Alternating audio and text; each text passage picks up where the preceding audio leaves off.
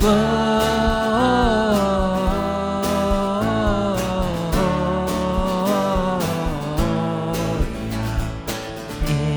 excelsis Deo.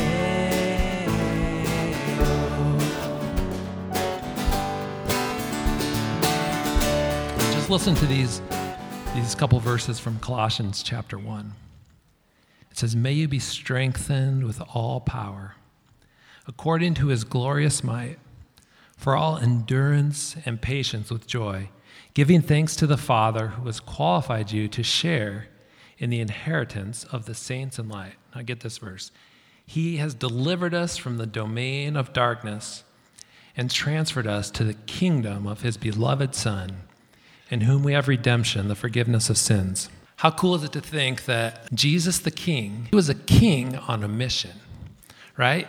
He didn't come to be served, but to serve. And he came to accomplish what that verse is talking about, that the King came to transfer us from the kingdom of darkness into the kingdom of light. So let's just sing one more song here, thinking about Jesus as our King and how we long to see him again.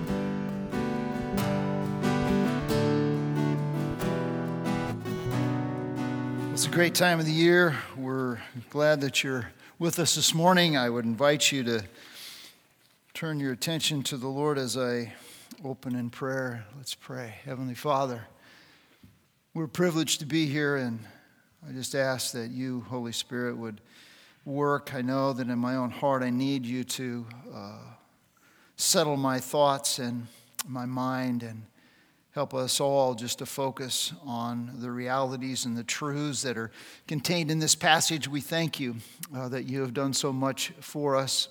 I pray that you would open your word to us, that we would continue to worship you in spirit and in truth, that you would take the things that we learn, that you would wash over our hearts and our souls, that you would rivet these things to our lives, and that they would bring about the transformation and the change that you alone can cause.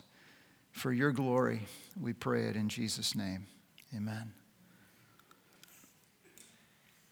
A couple weeks ago, there was a sports announcer that made a little description, a little extra color commentary on a player. I want you to listen to the commentary that he made. J.K. Dobbins' mom, Maya, became pregnant when she was 18 years old. She went to the doctor because she was thinking about aborting the baby, but changed her mind. That baby turned out to be that young man, J.K. Dobbins, who she calls her miracle baby. J.K. Dobbins, star running back for Ohio State. His mother was pregnant with him out of wedlock. A miracle baby, she says. She decided to keep the baby.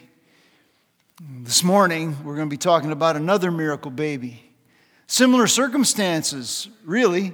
The miracle baby we're going to talk about was also conceived in a kind of a way that left the mother scorned by her peers, left her in a situation that was awkward and unusual, something that she shouldn't have had to deal with from a human standpoint, but she did, and it was really difficult for her.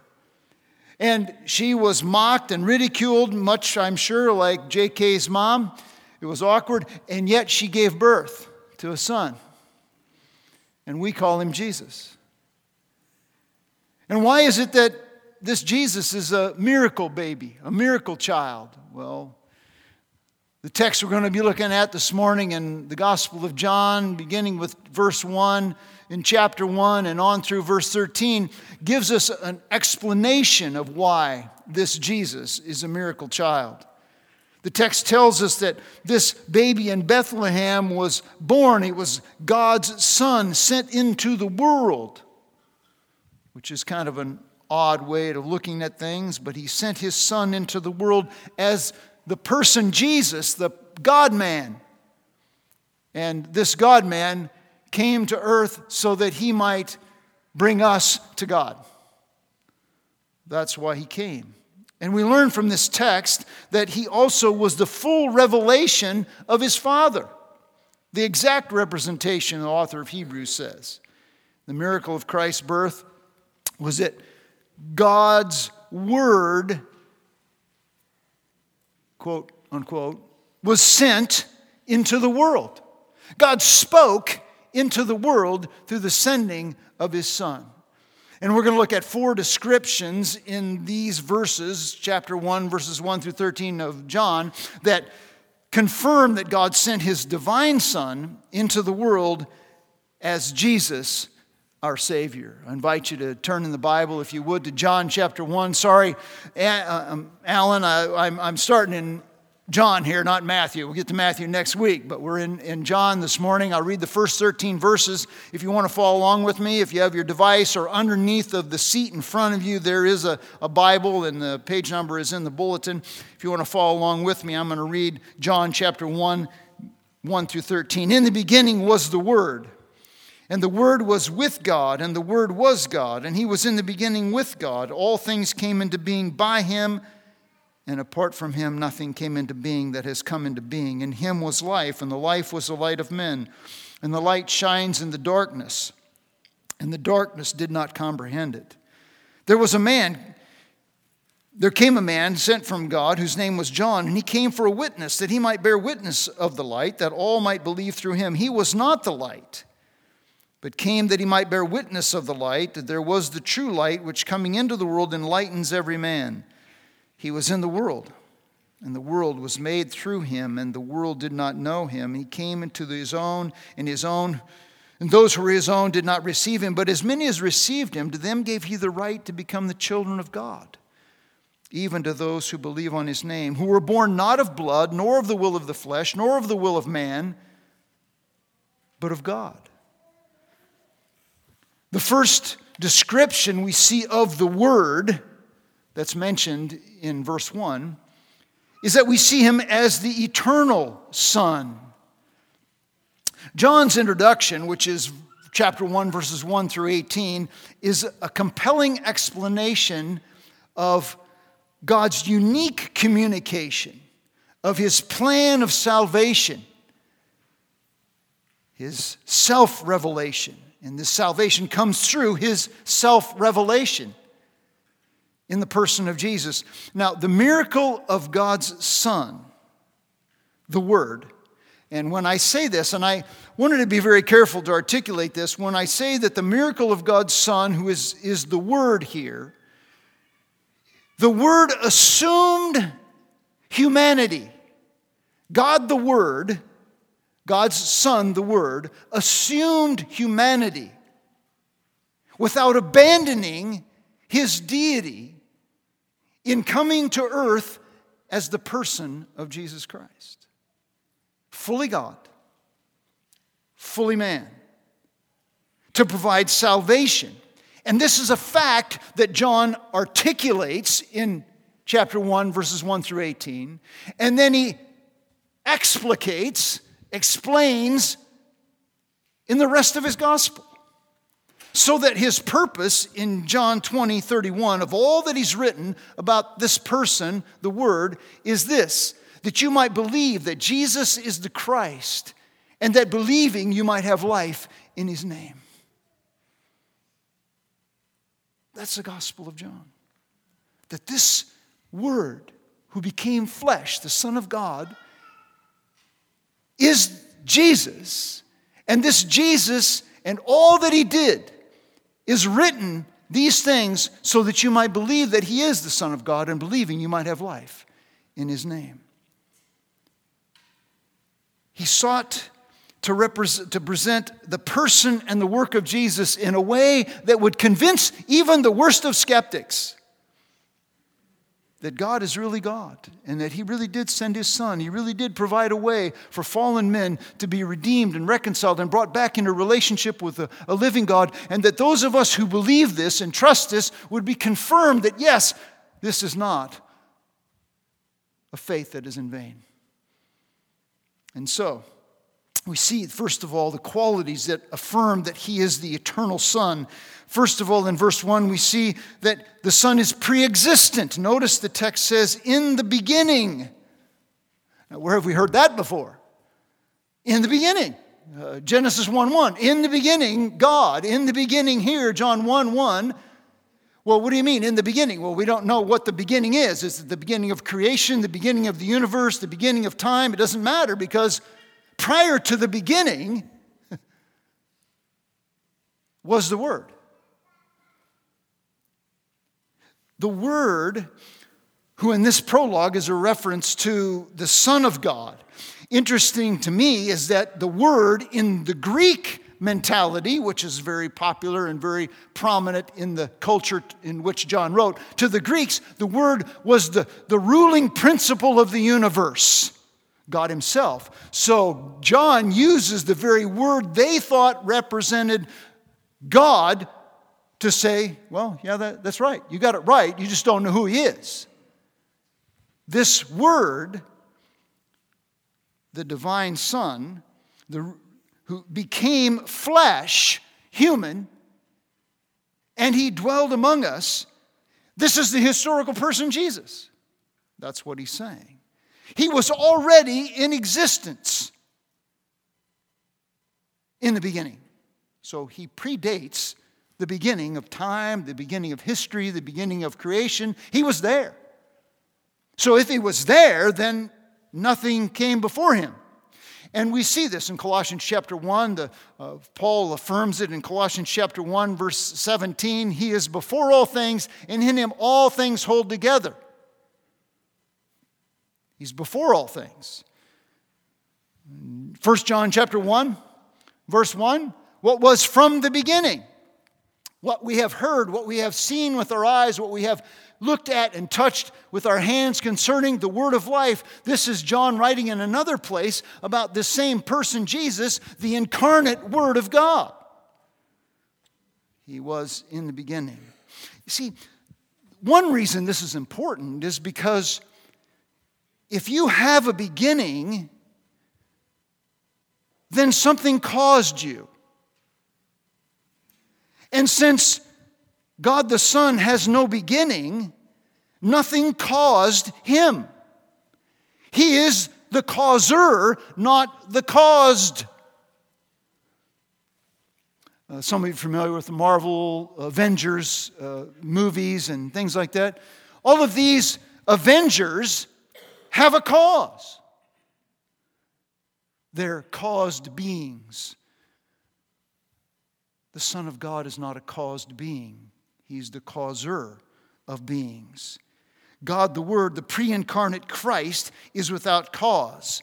The Word, God's powerful self-manifestation, tangibly expresses God himself in the person of Jesus. See, what the Greeks thought about theoretically, Word, the ruling principle, Jesus is tangibly God in the flesh.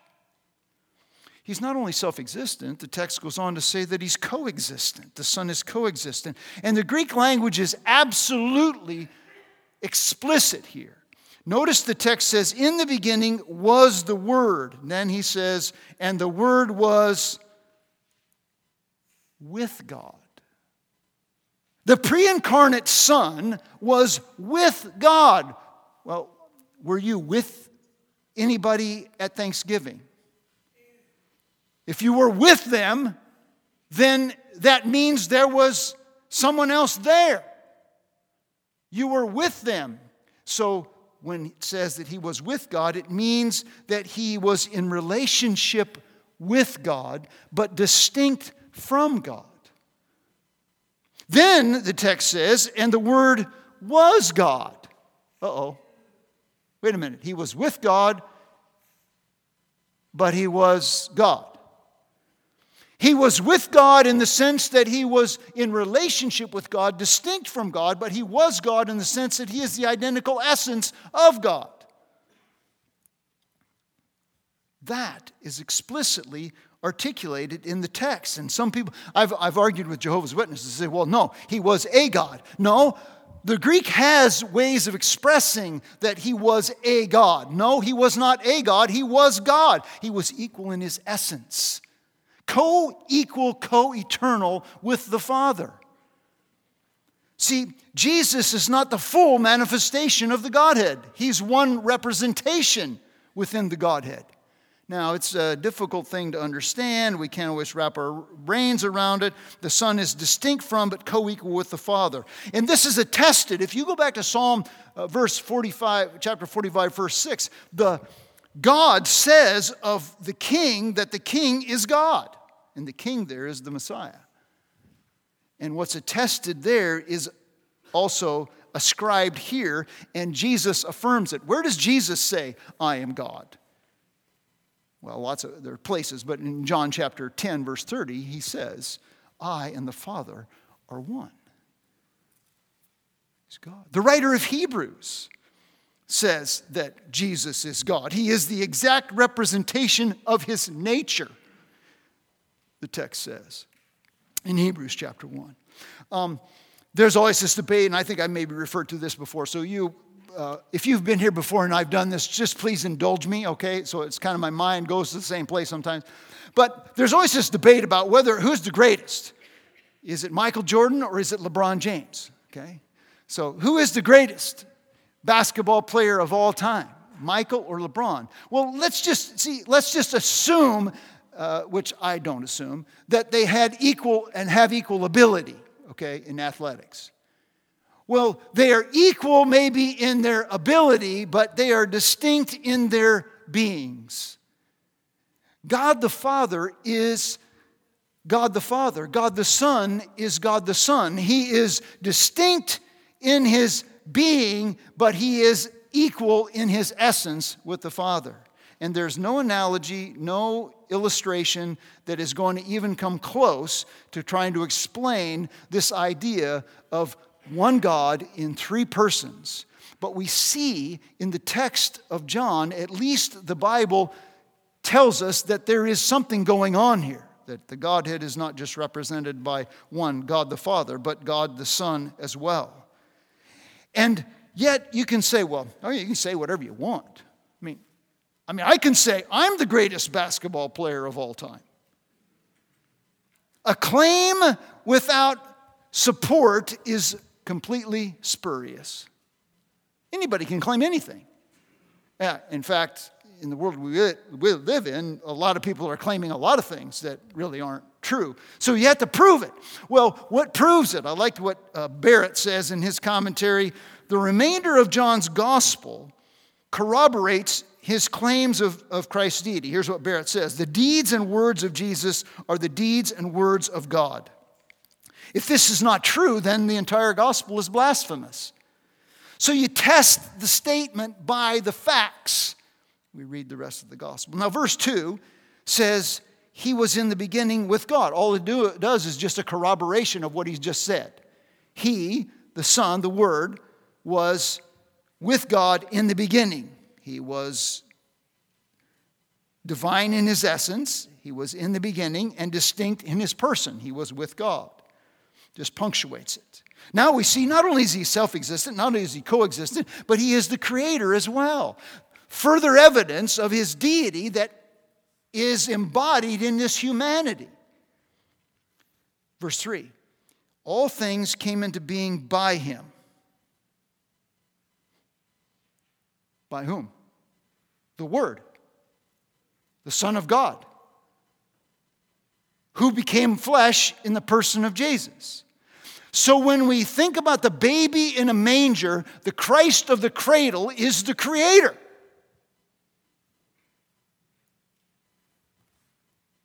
Kind of blows your categories maybe. But this is affirmed throughout the Scriptures and attested in many places. Colossians chapter 1, verses 15 and 16. He is the image, speaking of Christ, of the invisible God. Well, there we go. There's this, Jesus is God. The firstborn of creation. Firstborn means the preeminent one. Not that he was first in order. He was the preeminent. For by him all things were created, both in heaven and on earth, visible and invisible, whether thrones or dominions or powers or principalities, all things are created by him and for him, and he is before all things, and by him all things exist. I went on a little bit further, okay? But he's the creator of it all. He made the world. Through him, the world was made.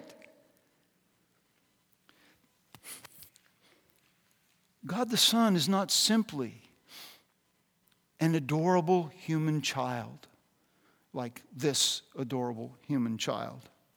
You got that picture, Adam? Yeah, like that adorable human child. Jesus is not simply an adorable human child like my grandson. He is an amazing, almighty, holy creator. He is the creator of the universe. And what's amazing is, what was God doing? You can go away from that. We don't need to dwell there. What was God doing? Notice in Genesis it says, in the beginning God created. And when God created, how did he create? He spoke things into being. And what John is saying is that Jesus was speaking in creation, so that this text in Genesis or John 1:3 talks about in similar ways that in the beginning there was darkness, right? And so he spoke into the darkness. He spoke light into the darkness. The first way that God spoke, he spoke powerfully to us in creation. But you know, his creation speaks powerfully, but it speaks incompletely. Because it only condemns. It only gives us enough evidence to know that the God is a reality, but not enough to bring us into relationship with God. That's what Paul says in Romans chapter 1. From the creation of the world, his eternal power and divine nature are clearly seen, so that they are without excuse, that we can be condemned by what is created because we realize that God exists, but it is not enough to bring us into relationship with God. Our daughter, Janae, has a apparel shop, and she's been working on, there was a gal who had sewn a bunch of garments out of some really nice fabric. And this lady passed away a long time ago. So her family took these garments and they gave them to my daughter, and they said, would you make for us from these garments a number of purses? Because we'd like all of the daughters, granddaughters, and great-granddaughters to receive something of a memento of their matriarch. And so she's communicating the reality of someone who existed long ago to give to these children as a memory of that person, but in no way does it cause or create a relationship with that person. When God spoke to us through his Son in the creation, he spoke in a way that spoke of the reality of God, but it didn't be able to bring us into relationship with God. So that's why God gave through this general revelation the hints of God, and then through his special revelation, the Word of God, he spoke particularly through that Word. And then finally we see here, he spoke personally through the Word, Jesus, the Word of God, spoken to us, who became human flesh. And this Jesus is the one who speaks to us with a passion, a love, and a concern, and the power to bring about our relationship with God himself. He is the eternal Son. He is the revealed Son. Two facts reveal his excellencies. If you begin with me in verse 4, the meaning of this revelation, what does it mean that he was revealed? It says, in him was life. Think about that. In him was life. Self-existent. He's not only, he created himself. No, he didn't create. He's always been. He's here. He has life in himself. He is it's beyond our comprehension. Sovereignly self-existent. He is also, so then, he's the source of life in creation. He is also the source of life in new creation, in our salvation. Jesus says in John 11, I am the resurrection and the life. He who believes in me will live even if he dies. And whoever lives and believes in me will what? Never die. John 14:6, I am the way and the truth and the life. No one comes to the Father but through me. He is not only the source of our earthly life, he is the source of our eternal life. It says that he is the one who delivers us from the penalty and the power of sin. He's able to do that through his work. Behold, John says in John 1:29, the Lamb of God who takes away the sins of the world. Now, what was a lamb? A lamb in the Old Testament sacrificial system was that which they sacrificed, and the blood of the lamb would pay for the sins of the people or cover the sins of the people for a time. But a lamb was an insufficient sacrifice because it wasn't a complete substitute. But the person of Jesus, when God inhabited that human body in the person of Jesus, he was able to become the absolute sufficient sacrifice for sins of mankind because he was human. And because he was God, he was perfect. The perfect, sinless sacrifice was able to pay for the sins of mankind. You see, he's able to deliver what he promises. I know a couple that when they were younger, they made an investment. And it's not me. So they made an investment. And they were promised on this property that there would be benefits and all kinds of advantages and all kinds of stuff. And it never materialized. Why? Because the people making the promise couldn't come through. But Jesus has made a promise. And he is the life. He's the life. He's the power to bring life, and he is the spotless Lamb of God. He says, in him was life, and the life was what? The light of men. What does that mean? It means that he was perfect. He was unblemished in his character. His perfection is deity, and his substitutionary death as humanity enabled him to provide for the forgiveness of our sins. What does it mean? Light. 1 John 1:5 says, in him is no darkness at all. No darkness, no sin, no blemishes, no nothing bad, okay? Can some of you, like, who here likes wearing white? You know, is white in your color wheel? You know? White's in my color wheel, okay? If you don't know what that is, I don't know, it's kind of a fashion term. My daughter's a fashion person, so I know what a color wheel is, okay? White's in my color wheel because I'm a winter, okay? So winter colors. But I can't wear white. I can't do white. Because, I can't even get out of the house with something white on. It's got smudges and dirt, all buttoned up against something. It's just trashed by the time I get out the door. Jesus is absolutely pure. No blemish, no spot, no trace of anything wrong. And it is, as the writer of 1 Peter says, that he is the unblemished, the precious blood of a lamb, unblemished or spotless, the blood of Christ. That's how we are purchased. That's how we are bought out of. That's how we were delivered from the punishment of our sin, was because the sinless Son of God sacrificed himself on the cross as a human and divine being at once. Or purchase. Verse 5 just continues the idea. It says, and the light shines in the darkness. The Son's work. Isn't it interesting? The darkness and light, the creation, all this stuff. Genesis 1:1. In the beginning, what? Darkness covered the earth. And God spoke light into being. So with that in view, then we have an additional understanding and revelation that Jesus, the Word, who also spoke light into being back in Genesis, now is the light, the absolute perfection that shines in the darkness, which is a representation of sin.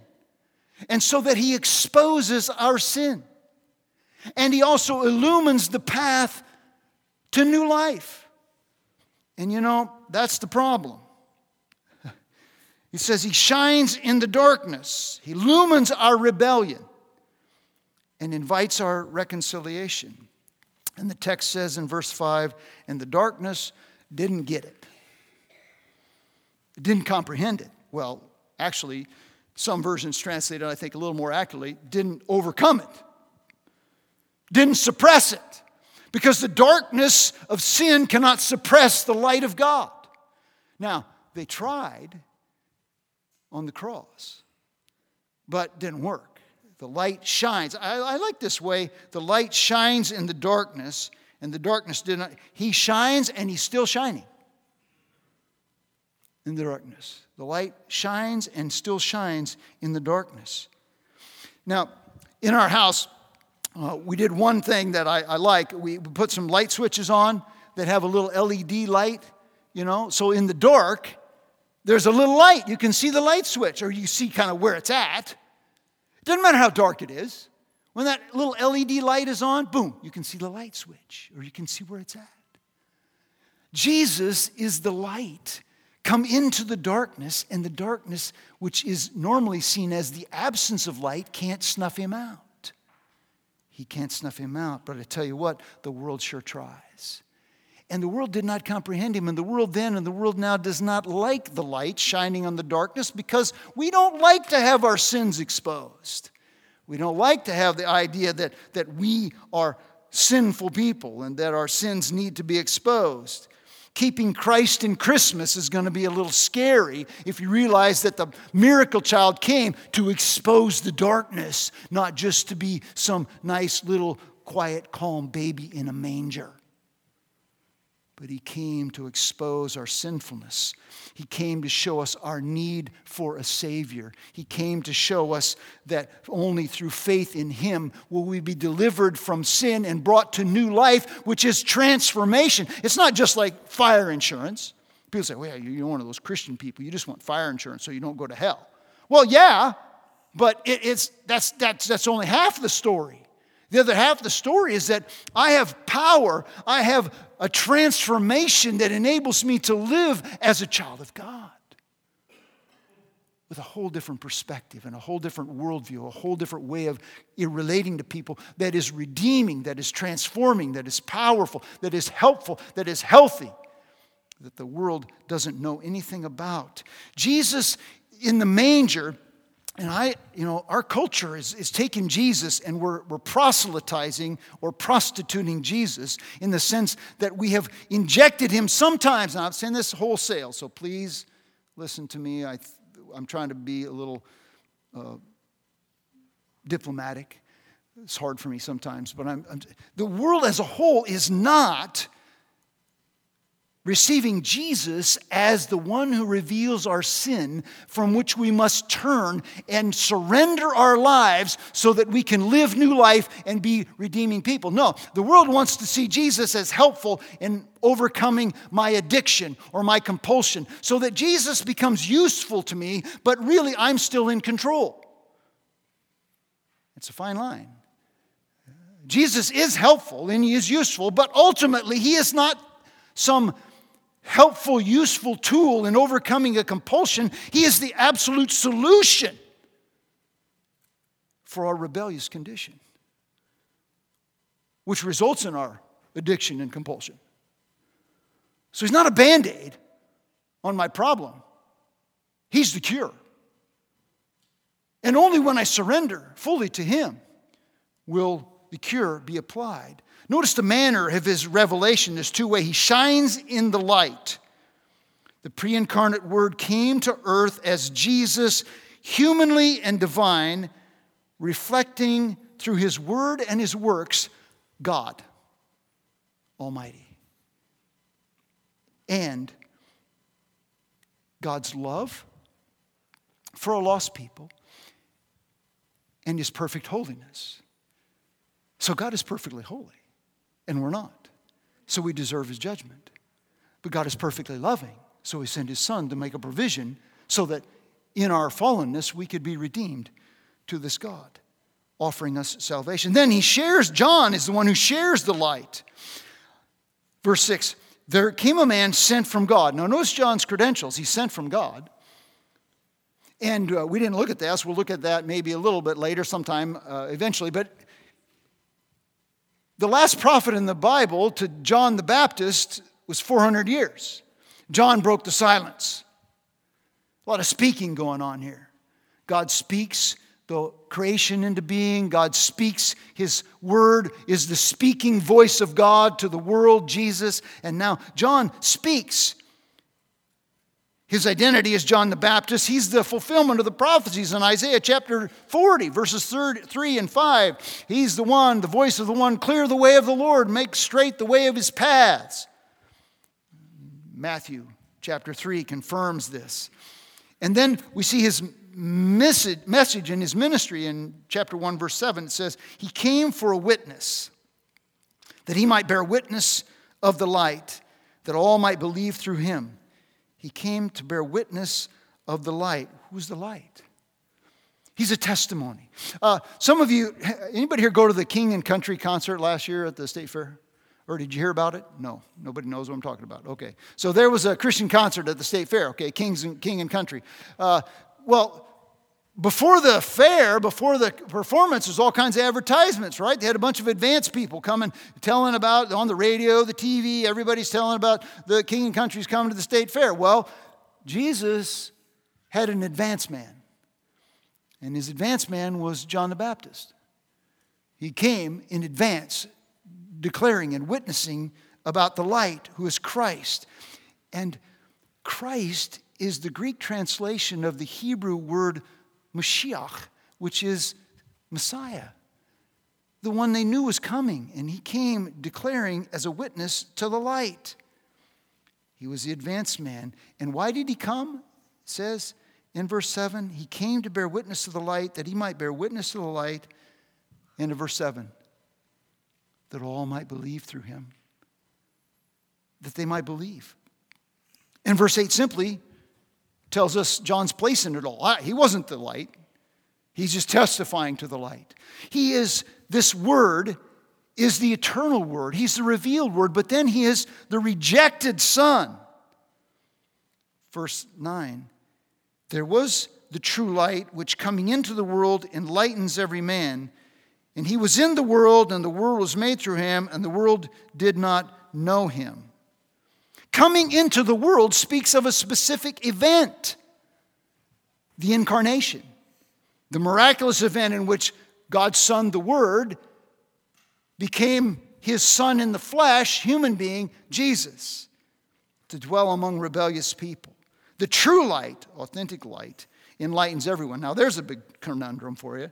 So Jesus came into the world and he enlightens everybody. So everybody's saved? Everybody's redeemed? No. He didn't enlighten everybody in the sense that they were, without exception, brought into relationship with God. That's not what he's saying.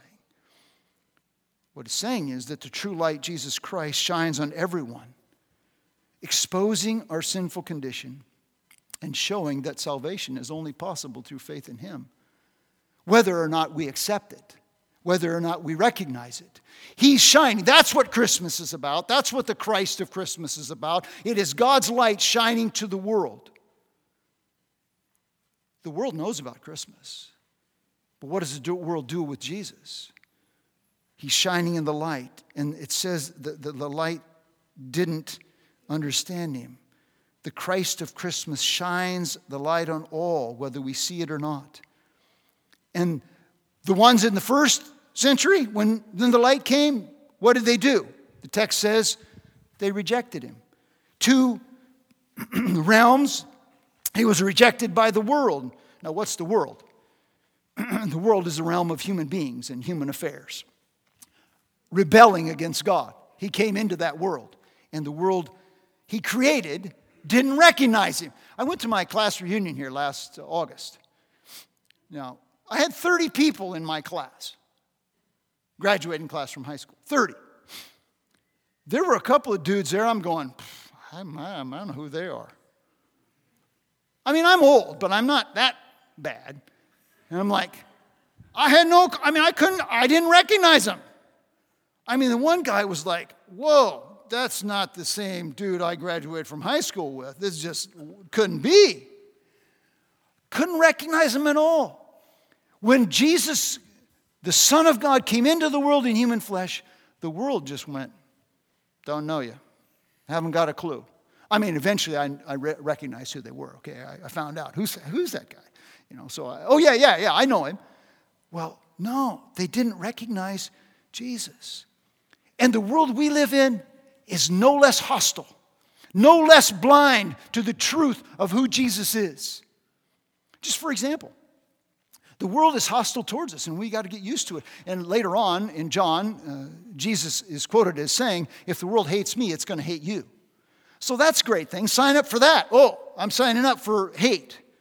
People hate me because I know Jesus. Well, that's how they treated Jesus. That's how they're going to treat his followers. That's how they treat his followers now. I don't know if you knew this, but Salvation Army and FCA just got dropped from the charitable contributions of Chick-fil-A because they're hostile towards certain groups of people, or considered hostile towards certain groups of people who don't hold to a biblical understanding of marriage.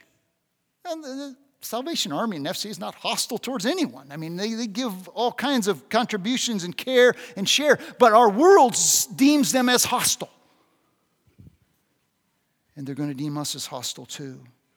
No, I want you to look at John chapter 7, verse 7.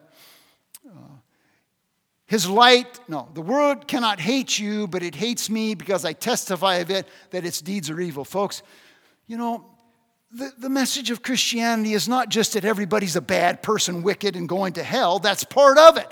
That's the bad news. The good news is Christ of Christmas came to sacrifice his life so that all who believe would be able to be forgiven and no longer suffer the penalty of sin, but also have victory over the power of sin so we could live transformed lives. It's about transformation and a life that is meaningful. Then he was rejected by his own, verse 11.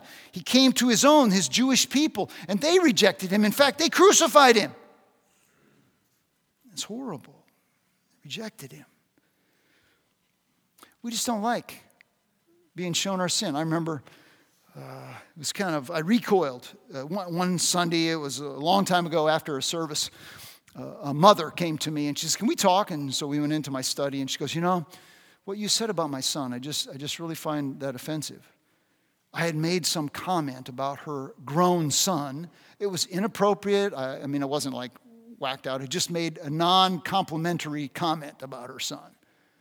Well, you know, you don't mess with mama's boy. I mean, it's just a mother bear rises to the occasion. And I was wrong.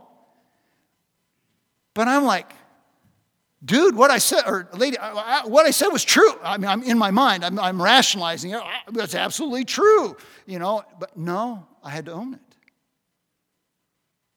Do you like to own your sin? Do you like to have your pride and your selfishness and your sinfulness exposed? No, we don't.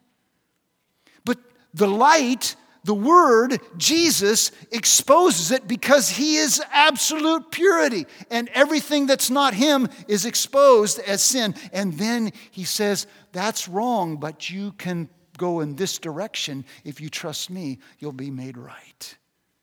That's the joy. He is the rejected Son, but then He is, some don't just reject Him, some receive Him. He is the redeeming Son. And there are three roles of His redemption we see in verses 12 and 13. First of all, He's the provision for our redemption. Verse 12, but as many as received Him, to them He gave the right to become the children of God. It's a stark contrast to the rejection. Those who reject Him, He rejects. Those who receive Him, He receives. See, we deserve His wrath because we're wicked. We deserve it. But Christ is the Lamb of God, the human sacrifice for our sin, to take away the sins of the world so I don't own it anymore. I'm free from its penalty. I'm free from its power. And as we've said before, one day in glory we'll be free from its presence. It's a wonderful thing. He takes away the penalty and the power of sin and makes us his children. So that's the thing. And I was thinking about this really late in my preparation. We're his children, which means we get to live as God people. You know, we don't walk around as sinful. We live as Jesus people, with his heart, with his compassion, growing in it. None of us are perfect, but we're growing in it. And then he is the path of our redemption. You see, if Jesus wasn't a human being, he couldn't die for our sins. If he wasn't God, he wouldn't be perfect. He had to be perfectly human and God at the same time in order to be the perfect sacrifice for our sins and to be our substitute. He's the plan for redemption. To as many as received him, even to those to believe on his name. To receive is to believe. What does it mean to believe? To accept who Jesus is and what Jesus says and what he's done. I'm a wicked, sinful person. I deserve God's judgment. Christ died in my place. And through trust and faith in him, I can be forgiven and given new life. And then I can rejoice and joyfully live as a forgiven person. That's what it means to believe. For God so loved the world that he gave his only begotten Son, that whoever believes in him would not perish, but have everlasting life. And finally, he is the power of our redemption. Look at the first part of verse 12. But as many as received him, to them what? He gave the right. Now look at the last part of verse 13. It's not of blood, this salvation, this spiritual renewal. It's not of blood. It's not of the will of the flesh. It's not of the will of man, but of God. This is kind of John 3:6 all over. That which is born of the flesh is flesh. That which is born of the Spirit is spirit. To become a child of God is a work of God. It's God's work in us. He gave us the right to become the children of God. It's a spiritual activity, not of human origin, nor of the will of man, but of God. In 2 Corinthians, and Paul says, God who said, light shall shine out of darkness, has shone in our hearts. Get that? God who said, light shall shine out of darkness in general, is the one who shone or shined in our hearts to give us the light of the knowledge of the glory of God in the face of Christ. Apart from the work of the Spirit of God in our lives, we're dead in the water. But the Spirit of God quickens us, enlivens us, and opens our eyes to see so that we can believe. It's a work of God. And none of us deserves it. See, the marvelous thing about God is he's like a parent. And I'm a parent. And I love my kids. And I want nothing more than my kids to love me and to be in a close relationship with my kids. But I can't make it happen. The same is true with God. As much as he longs for us to be in an intimate and close relationship with him, he's not going to make you do it. It's because, as the wise man once said, a man convinced against his will is of the same opinion still. And so God invites us, and I wonder this morning if the eternal, if the revealed, the rejected and redeeming Word of God, Jesus, is calling your heart and saying, look, I love you. Yeah, you're messed up. But look, that's why I came. To cover your sin. To redeem you. To bring you back into a relationship with God. And he wants you to be his child.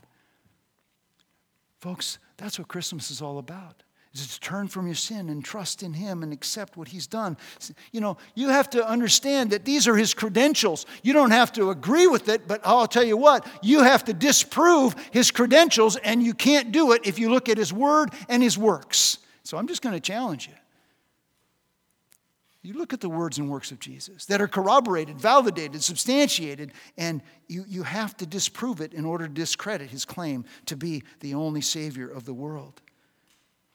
What's stopping you from believing? Your pride? I don't know. I got some. I'm afraid. If I do this Jesus thing, I might have to give up some stuff. Yeah, you will.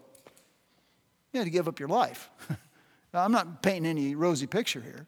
You got to die to yourself. That's what Jesus says. You got to lay it down. Say, okay, Lord, now I'm yours. I would not be here doing when I was in speech class in high school, the last thing I thought, I don't want to write speeches. I don't want to do this. That's just stupid. Number one anxiety-producing thing is getting up in public and speaking to people. But when Jesus gets a hold of your life, you do what God says, not what you say. And I just wonder if the Spirit of God is speaking to your heart and saying, you know what? I know I'm messed up. And I know I deserve judgment. And right now I see that this Christ, who is a miracle child, is God in the flesh. And he came and he died on the cross, and he gave us the greatest expression of his love for us when he went to the cross. And his body was broken and his blood was shed, and that's what we remember when we break this bread in communion. And we understand that it was for us, and so there can be gratitude. Yeah, it's for me. I don't deserve it. It should be contrition. It should be humility. I don't deserve this. And there should be celebration. Look, I can be a child of God now, and I don't deserve it. It's what he did for me. And I'm just saying, if you're not there this morning, my prayer is that you would just cross the line. Just get your white flag out. You don't have to wear a white flag. You just wave it. You say, okay, Lord, I'm surrendering. Take me. Take my life. It's yours. Turn from my sin. I trust in you. Invite you to be my Lord and my Master. And you come, you break this bread, and you say, Lord, I'm not my own anymore. There's a wild ride ahead. I don't know what it's holding, but I'm going to trust you because I believe that you are the Word of God in the flesh who died for my sin to give me life as a child of yours, and you've promised me you'll forgive me, and you'll lead me, and you'll take me where you want me to be. Let's pray. Father, I just ask that if there's anyone here this morning that doesn't know Jesus as their Lord and Savior, that we would be convinced by the Word becoming flesh and the evidence throughout the Scriptures of the reality of your identity, your deity, and your humanity, and accept your sacrifice as the payment we deserve and receive the life you've given to us so that we could be your children and walk now as you want us to walk. As we break this bread, and I invite and pray that anyone who knows Jesus would come forward as they feel led. Welcome to receive this bread as a reminder and as a appreciation for what you've done. And that we would receive it also as a celebration. That we don't deserve what we've got, but we're going to keep living for you, Lord. We pray it in Jesus' name. Amen.